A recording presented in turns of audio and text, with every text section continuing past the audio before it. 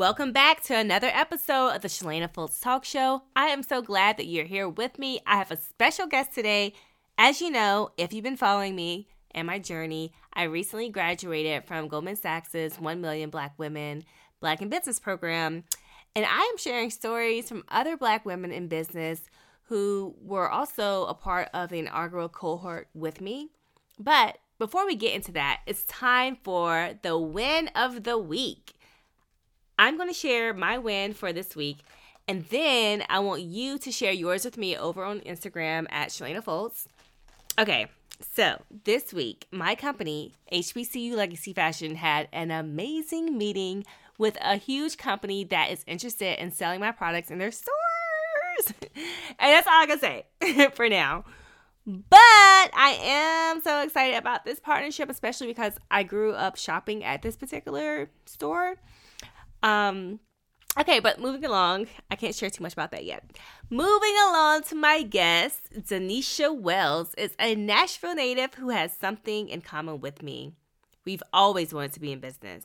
And I love that about her because nowadays the entrepreneurship thing seems to be a little bit of a fad. And that's perfectly fine because I'm here for it. I'm here for everyone getting and starting a business. But Doneisha has been dancing all of her life and she's very good at it. So good that during the pandemic, she opened up her own business called Risque that our beloved Goldman Sachs has helped her to grow. And you'll hear all about that shortly. But for now, help me welcome to the show, Doneisha Wells. Hi, Doneisha. Welcome to the show. I'm so happy to have you here today. Hey. So I always start my show off by asking everyone what they wanted to be when they were 8 years old. So what did 8-year-old Doneisha want to be when she grew up? When I was 8 years old, I know for sure that I wanted to be an entrepreneur. I had no idea what type. I just knew I've always wanted to work for myself. So wow. I can remember. Yeah, I can remember back in school, they would give us assignments. You know, they would be like, what do you want to be within the next 5 to 10 years? Or where do you see yourself? I've always seen myself working for self or like being some type of professional, some type of executive professional. Oh my gosh, that is so me. You're the first person I think that I've interviewed that said that. Like everyone I interview is an entrepreneur now, but no one says that's what they always wanted to be. For me, I always wanted to be one too. So, and I mean, and like you said, some type of professional. I wanted to be able to wear like some nice suits, whether it was an attorney, but also I remember saying I wanted to be a fashion designer, an actress. Everything was working for myself. So that's so cool that you ended up becoming the entrepreneur that you wanted to be. But today you have a business called Risque Regards. So how did you go from, I want to be an entrepreneur, but I'm also a dancer now, and I'm going to turn this dancing into a business. Tell us all about that. So dance, honestly, is something that I've always been gifted at. It's something that has always been mine. Like no matter what, growing up, no matter what trials and tribulations were thrown my way, dance was what I always had. Like that was what nobody could take away from me. So I've always danced my entire life. Like it started at the family cookouts. Like, I don't know. I came out the womb dancing. That was like, that's my passion. That's my thing. That's what I do. But I've always been very intelligent. Like I've always loved to learn, and I've always liked to tear things apart to put them back together in a more efficient way. So like processes, administration, project management, that's always been kind of my thing. So in school, I was always hands-on on putting something together and leading. So I've had all types of jobs, and the more jobs I got, the more I learned that, you know what, I could really do this for myself. Like I would study the jobs, like look at the job descriptions. I was the person who would tell on management, like I feel if I'm being discriminated against in any type of way, form, or fashion, or if you're making me uncomfortable, I'm in them SOPs. I'm like, wait a minute. So I would go and read these job descriptions, read the SOPs, the handbooks to all of these different jobs I had. And I've worked in so many different fields. And I would be like, you know what, I could really do this for myself. So I had all types of corporate jobs. I started getting a lot of assistant work, just administrative roles higher up. And I thought that was going to be my life. So I was an acquisition agent before the pandemic, but I had always danced on the side. Like all throughout high school, I started dancing in high school. officially. Like I had always danced before then, but I had never been on a team until high school. So I started as a Pantherette was what we called it. We were half-timers for the basketball season. And then 2 years later, I became a majorette for my high school, and we were dancing during football season. And then I went on tour with Didi 4L. It was 3 ladies who like did their own spinoff tour. I went on tour with them and toured that whole summer. And it was just an experience. Like I just loved dance, and I kind of just got looped into it because I used to be so shy. I was so afraid. I did not want to come from the back. I would not speak to a crowd. I wouldn't do any of that. But I was so good at dancing. People would kind of like pull me out of my shell. Like, hey, we need you to come. We need you to come to the front. Or like, hey, how do you feel about leading this girl? Or can you go help them because we know you got it down pat. And it went from that to like, okay, will you travel with me and help me coach this team? Or like, will you work with these individuals over here and I'll pay you? And it just all kind of happened. But when the pandemic happened, we were laid off from our jobs. And I started working for dance studios as a contractor. And that went on for a while. But the more I started to read them contracts and those SOPs and those handbooks, I was like, now, wait a minute. You mean you're going to pay me $20 an hour, but they pay like $400 to book this party, and I only get 20 of that plus tips, but I can't ask for tips. I was like, you know what? I'm going to do my own thing. So then I started renting out studios and building my own platform and clientele on social media, on just like word of mouth, telling other people, putting it out there, and the business just became a thing. I was like, you know what, I could really do this. This is what makes me happy. And no matter how much I tried to run away from my passion, somehow it spent the block. No matter how much I was like, okay, I'm gonna sit down, I'm gonna work this corporate job. I used to have like my 3, 4, 5 year plan. Like I'm gonna work X amount of years, I'm gonna save this. And something always happened where it was like, no, you quit that job, or something didn't work out. And I just went back to dance. So now, after we graduated the cohort, I was like, I'm not getting another job. I'm going to put my all into this business because I know that, you know, it could really grow into something. Man, Doneisha, you are speaking my language. Like this, that's so me. Like it's always been that way for me with my corporate jobs. It's like I would take these contracted positions, and then they would always say, oh, you're so great. Like they love what I didn't work, but they would never like hire me on full time. And it would always be something like, oh, well, she decided to come back off of maternity leave and take the job, or this, that, and the other. And I'm like, I don't understand. It just feels like I'm supposed to be here, but I wasn't. I was not supposed to be there. And so back in March of this year, I was doing another job that was contracted, and I had been there for about 8 or 9 months. And I felt like, Shalana, if you don't do this right now and stop this job, then you about to miss out on some things. Mind you, I did not know anything about the Goldman Sachs thing at that time. So had no clue. Like I hadn't even seen that yet. A friend sent it to me late, like after I decided to quit the job, a friend sent it to me. And that's when I was like, okay, I'll apply. But that week I applied. And then I think the next week my kids were on spring break. And so we went to Disney World. I had never been to Disney World before. And I was sitting in bed one morning, and I sent one of my other friends who just started her business. I was like, hey, you and your sister, because her sister is in business too, should apply for this program with Goldman Sachs. Because I was thinking like, okay, I'll apply, but I'll tell people too, because what if I don't get it, you know? Right. And then, and then like I got asked for an interview. And so when when I had the interview, I told my husband, I was like, you know what, the program is supposed to start in a couple of weeks. So if they're asking me for an interview, I'm pretty much already picked. Like I was thinking that way, like, obviously they don't have time to go back in. They've already decided who they wanted, but they're having this interview to kind of confirm that the person still wants to do it. That's how I felt, or that, you know, or not just that they still want to do, but just to kind of get a feel for the person, like, you know, they had to meet the person. So I was like, I think we already have it. Like I got it in the bag. So, but what I told my husband was like, if I didn't quit that job, like, I don't think I would have gotten this opportunity with Goldman Sachs, because I believe it was like an obedience thing. I had just listened to Bishop Jakes. He had did this message, and he like looked at the TV and he was like, there's somebody out there basically like, if you don't do this now, like, you know, I'm telling you, your life depends on this. You have to do this now. And so I was like, oh my God, he's talking to me and he's looking at me through the TV. Like this, it felt so real. Like you have to do it right now. And when I decided I wasn't going to go back, that's when the door started opening. And so it's very similar to you. Like that's when, you know, we had the opportunity to do the Goldman Sachs. And then we had the 10K SB, and I got to meet Chris Paul there, and I got to give him one of my jackets. And it was like things like this would not have happened if I wasn't obedient to that voice that said, this ain't it. So tell me about, so, you know, we were both in the Goldman Sachs program. So tell me about like your experience, like how you found out about it, how you know, your whole application process, and just how you felt about the whole program. Goldman Sachs changed my life, literally. So I found out about it through another program. I participate in a lot of programs because, backstory, I am a proud college dropout. Like, I thought college was my thing. I did everything I was supposed to do in high school. I was 80 honor roll literally every year. And I got to college and it was just, I don't know, it just didn't work out. So I have always, Where'd you go?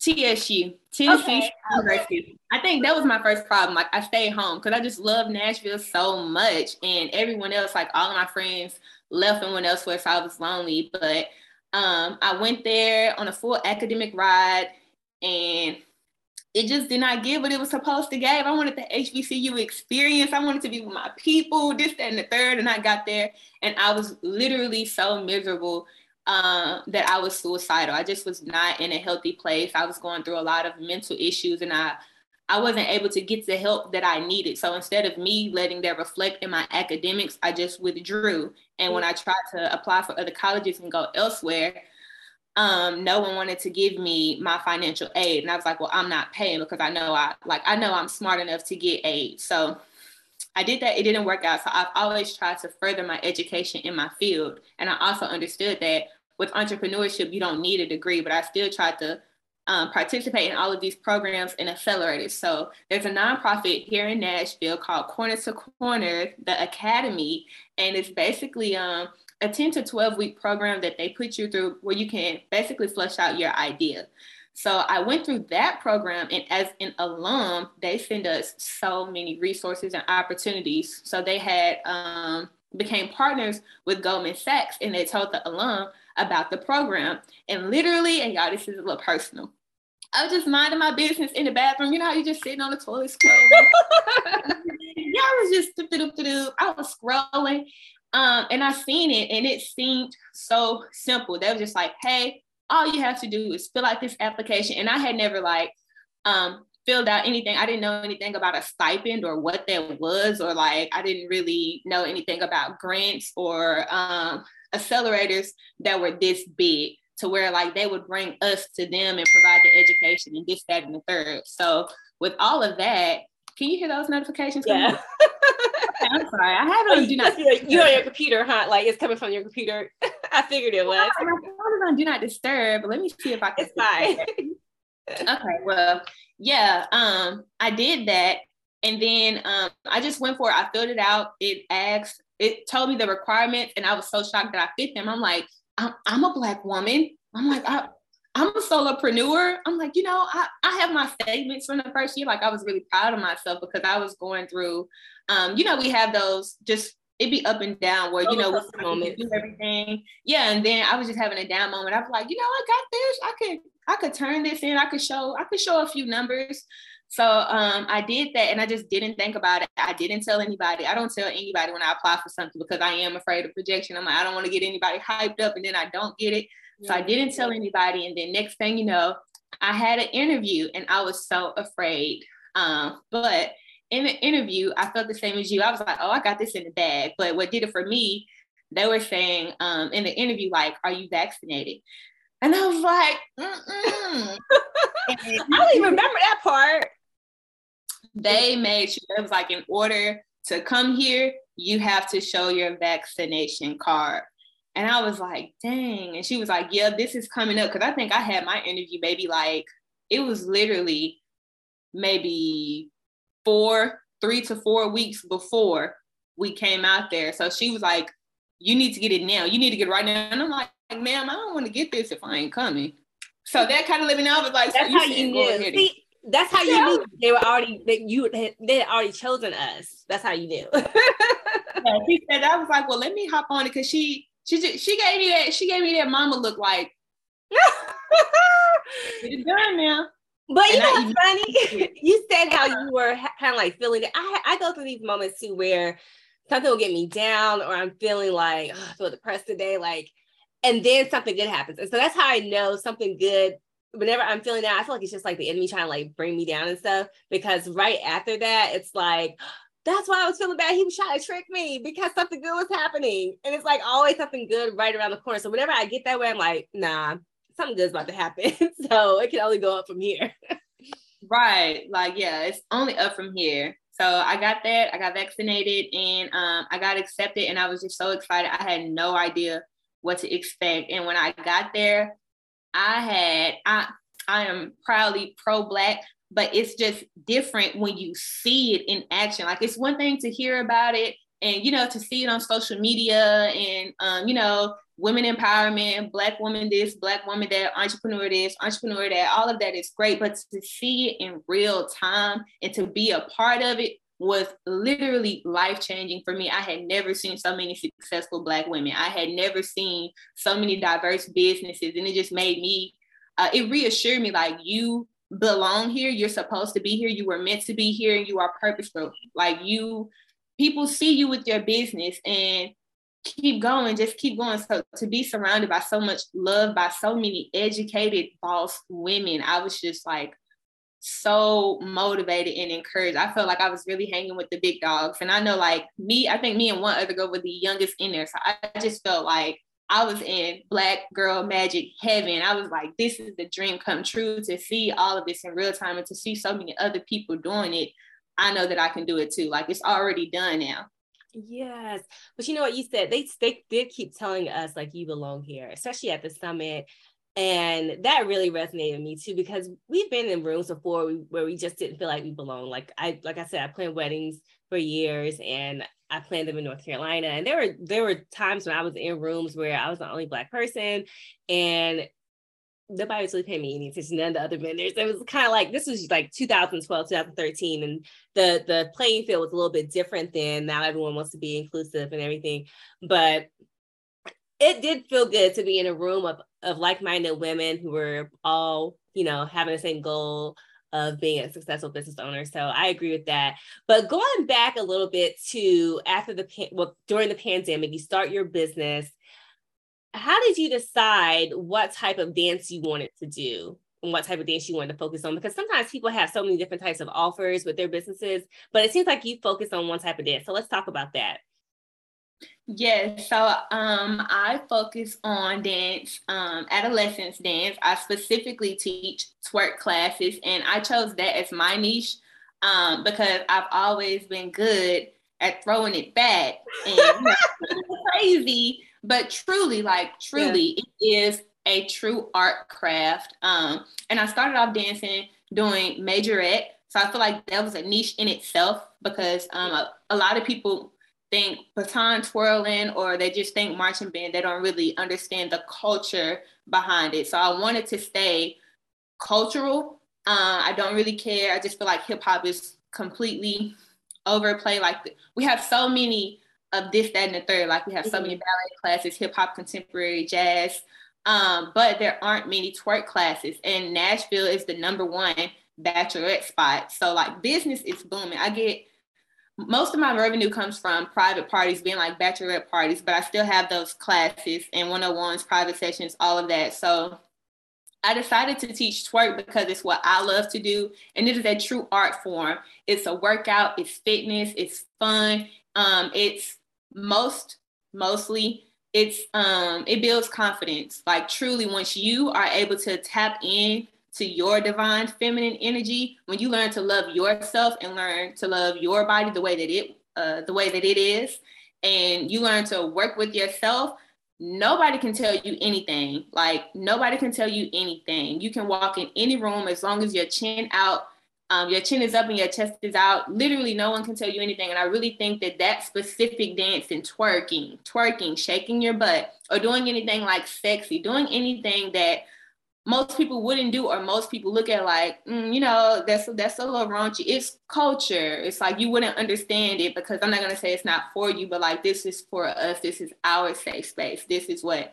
brings us joy. This is what we enjoy doing. So I wanted to share that because I feel like it was a lot of self-love, a lot of me learning self-love, and that was just a journey for me, and I wanted to share with other people. And I was like, this is how I want to share my craft with you, and my story with you, and my journey with others. And it works. Like, clients, I've gotten so many reviews where they're like, oh, I've done something I've never done before, or, you know, I didn't know what to expect when I came in, or at first I was really uncomfortable, but now I feel empowered. Like, I feel like a whole new person. I didn't know I could do this. I didn't know I could move like this, despite my body type or this, that, and the third. So that's kind of what made me hone into that and just take it and run with it. Okay, that's awesome. So with the 1 Million Black Women in Business program, I'm sure you had challenges that you faced in your business prior to starting the program. How did the program help you with any of the challenges that you may have had? I would say, I guess you can identify a challenge. So like, what was like maybe a challenge you had like with your business, and then like going through the program, what kind of like helped you? So I thought again that I was nervous that no one would accept my business because it was twerk classes, and I'm here being sponsored by Goldman Sachs, like the biggest financial firm in the world. They're not going to sponsor me. Like, they're not going to believe in me, or they're not going to want to push this. But honestly, being motivated, and my mentor, my advisor, and my advisory board, them showing me that like, hey, hone in on the niche. Like, don't run away from it, embrace it, because you have all of these people here. I would say my biggest thing was not knowing my customer persona and not understanding like the difference in the benefits between B2C and B2B. So once we went through the curriculums, and they had the statistics to back up the research, and then we're able to teach that to us and for us to do it ourselves. Like, once I did that for my business, I was like, okay, I definitely need to change my model. Like, I have the right strategies, I'm just doing them in the wrong order, and that is why I'm not seeing results. So I really believe that the biggest thing that I took away from that whole program was like the structure and order of operations. Like, I had everything, I was just doing it in the wrong order.